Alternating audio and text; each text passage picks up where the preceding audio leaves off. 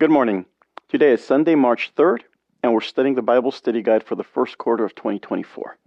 The Bible Study Guide for this quarter is called Psalms, and today we continue studying lesson number 10. The reading for today is called The Lord's Unstoppable Faithfulness. Let us pray. Our loving Heavenly Father, Lord, we thank you once again for the blessings you give us every day. And this morning, as we're about to study this Bible Study Guide, we ask you to send us your Holy Spirit. In Jesus' name, amen. We begin our reading with a couple of questions. And first, we're supposed to read Psalm 78. And here's a question. What three key historical epochs are highlighted in this psalm? And what recurring lessons does Asaph draw from each period? And Asaph is the writer of the psalm. So what three key historical epochs are highlighted in the psalm, and what recurring lessons does Asaph draw from each period? And so Psalm 78, let's read that first. That's a pretty long psalm. It's got 72 verses. So let's go ahead and get started. Give ear, O my people, to my teachings. Incline your ears to the words of my mouth. I will open my mouth in a parable. I will utter dark sayings from of old, things that we have heard and known, that our fathers have told us. We will not hide them from their children, but tell them to the coming generation the glorious deeds of the Lord and his might, and the wonders that he has done. He established a testimony in Jacob, and appointed a law in Israel, which he commanded our fathers to teach to their children, that the next generation might know them, the children yet unborn, and arise and tell them to their children, so that they should set their hope in God, and not forget the works of God, but keep his commandments, and that they should not be like their fathers, a stubborn and rebellious generation, a generation whose heart was not steadfast, whose spirit was not faithful to God. The Ephraimites, armed with a bow, turned back on the day of the battle. They did not keep God's covenant, but refused to walk according to his law. They forgot his works, and the wonders that he had shown them. In the sight of their fathers he performed wonders. In the land of Egypt, in the fields of Zoan, he divided the sea and let them pass through it, and made the waters stand like a heap. In the daytime he led them with a cloud, and all the night with a fiery light. He split rocks in the wilderness, and gave them drink abundantly from the deep. He made streams come out of the rock, and caused waters to flow down like rivers. Yet they sinned still more against him, rebelling against the Most High in the desert. They tested God in their heart by demanding the food they craved. They spoke against God, saying, "Can God spread a table in the wilderness?" He struck the rock, so the water gushed out and streams overflowed. Can he also give bread or provide meat for his people? Therefore, when the Lord heard he was full of wrath, a fire was kindled against Jacob. His anger rose against Israel, because they did not believe in God and did not trust his saving power.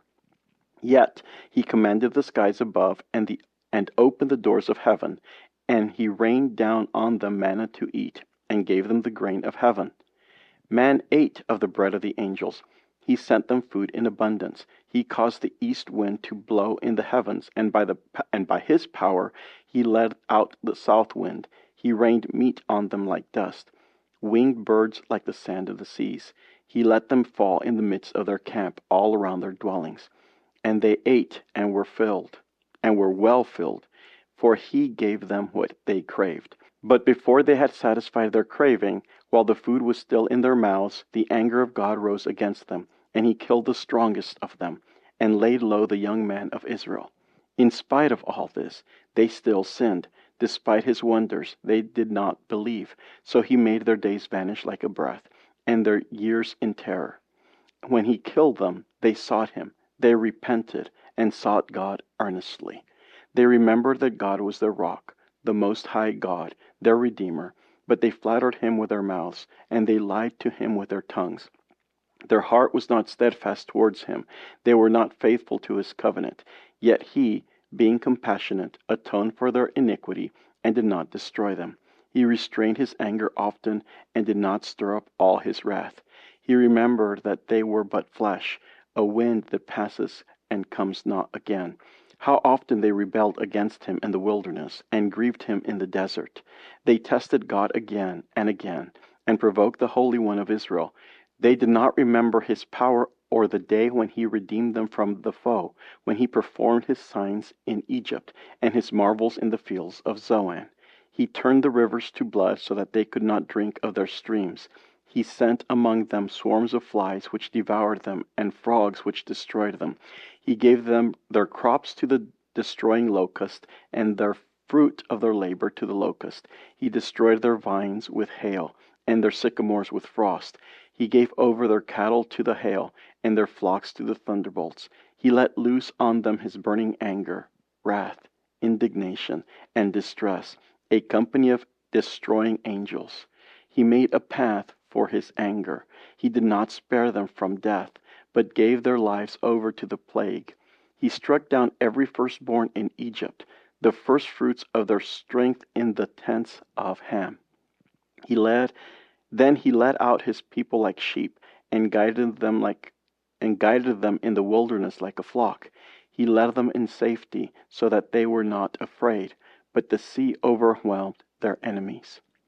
And he brought them to his holy land, to the mountain which his right hand had won. He drove out nations before them. He apportioned them for a possession, and settled the tribes of Israel in their tents. Yet they tested and rebelled against the Most High God, and did not keep his testimonies, but turned away and acted treacherously like their fathers. They twisted like a deceitful bow. For they provoked him to anger with their high places. They moved him to jealousy with their idols. When God heard, he was full of wrath, and he utterly rejected Israel. He forsook his dwelling at Shiloh, the tent where he dwelt among mankind, and delivered his power to captivity, his glory to the hand of the foe, and gave his people over to the sword, and vented his wrath on his heritage. Fire devoured their young man, and their young women had no marriage song. Their priests fell by the sword, and their widows made no lamentation. Then the Lord awoke as from a sleep, like a strong man shouting because of wine. And he put his adversaries to rout, and he put them to everlasting shame. He rejected the tent of Joseph. He did not choose the tribe of Ephraim, but he chose the tribe of Judah. Mount Zion, which he loves, he built his sanctuary like the high heavens, like earth, which he had founded forever. He chose David his servant. He took him from the sheepfolds and from following the nursing ewes, and brought him to shepherd Jacob his people, Israel his inheritance. With upright heart he shepherded them and guided them with his skillful hand. And so the questions are, what key historical epochs are highlighted in this psalm?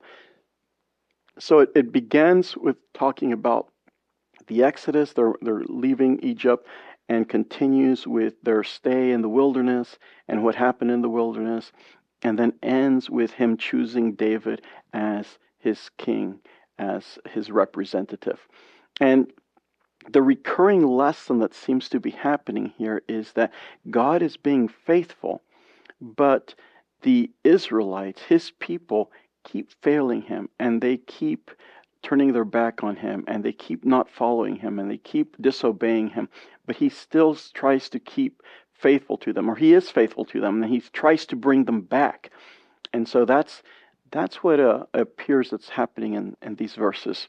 The reviews of Israel's past highlight God's faithfulness and Israel's unfaithfulness. They also should teach coming generations not to repeat their ancestors' mistakes, but to trust God and to remain faithful to his covenant. The psalmist uses history as a parable, which means that the people should deeply ponder the psalm's message and search for the meaning for themselves. Psalm 78 verse 2 is a prophetic description of Jesus' method of teaching in parables. The psalm also reflects on the time of the Exodus, the settlement in Canaan, the time of David. It demonstrates the Lord's glorious deeds and the consequences of God's people for breaking their covenant with God. Israel's history recounts many forms of the people's disloyalty to God, especially their idolatry. The psalmist, however, stresses the root of the Israelites' unfaithfulness. They forgot what God had done for them. They did not trust God.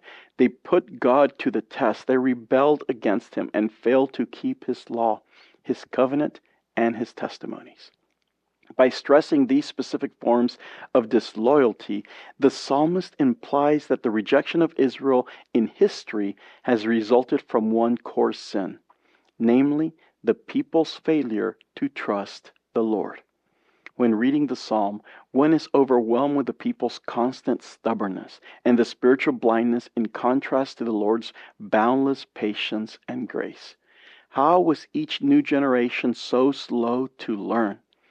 Before we get overly judgmental of past generations, we should consider ourselves. Aren't we also forgetful of God's past wonders and neglectful of His covenantal requirements? The psalm does not encourage people to rely on their own deeds. Instead, Psalm 78 shows the futility of human will unless it is grounded in constant awareness of God's faithfulness and an acceptance of His grace. The unsuccessful battles of God's people elucidate the psalmist's lesson that human effort apart from faithfulness to God are doomed to end in failure. And now we're done for the reading of today, and we have a question as we finish. And the question is this: what lessons have you learned or should have learned from your past mistakes? And so this question is very personal. Every single one of us will have a different answer to this question. What have you learned? Or what should you have learned from your past mistakes? And so ideally, we learn from our mistakes. In fact, we learn more from our mistakes than from when we don't make mistakes. When we don't make mistakes, we really, really don't learn. And so I was a math professor for a long time, and I would tell my students, you learn when you make a mistake in math, and you learn from that mistake. And that's how we learn math. We learn math from the mistakes that we make. If you do a problem and you do it right, you haven't learned anything from doing that problem right. Because basically you're just saying, this is what I have already learned, and now you're demonstrating that you've already learned something. And so when you attempt a problem for the first time, you will make mistakes, and through those mistakes, you learn how to properly approach those kinds of problems, or you learn how to think, how to solve those types of problems or solving mechanisms in our mind, how to be able to think problems through. And so our mistakes are very, very important. However, ideally, we shouldn't commit the same mistake over and over and over, because then we're not learning from our mistakes. And so it is important to sit and analyze. What have I done whenever I make a mistake? When I make a mistake, I sit down. What mistake did I make? All right, this is the mistake I made. Okay, how can I avoid that in the future? And you avoid that. And now sometimes you will make the same mistakes, but not because of a lack of judgment or error, but because of a lack of execution. And we can see this often in sports. You know, somebody's learning how to throw the ball, and the mistakes he makes is that he doesn't quite hit the target. He gets closer, and he maybe gets closer and closer. And even if you look at professional sports, you know, the best quarterbacks, they don't play a game without missing a few passes. And so we still make some mistakes, but the mistakes that we make are usually, if we have been learning from our mistakes, are usually from lack of execution. We made a mistake. We try to hit the target, but we miss the target. And so we practice and we get better at hitting the target, but we're usually never perfect at hitting the target. Maybe we start hitting 5 out of 10, then maybe we get better to 10, to 7 out of 10, 8 out of 10, 9 out of 10, and then maybe it's 95 out of 100, 99 out of 100, and so forth. And we get better, and we do improve. But there are sometimes when we miss the target, we just, you know, we're human. We are gonna miss the target. Let us pray. Our loving Heavenly Father, we ask you to please be with us as we look at the mistakes in our lives. And we ask you to help us to learn from those mistakes so that we do not keep making the same mistakes in poor choices, judgments of error, bad decisions. And help us, even our mistakes of execution, help those to get less and less of those mistakes. Help us to improve in our execution as well. We ask you to please be with us the rest of this day, take care of us, protect us from any harm, and keep us close to you. We ask you this in Jesus' name. Amen. Thank you for being with us this morning. I encourage you to join us again tomorrow morning as we continue to study this Bible study guide called Psalms. Thank you, and God bless you.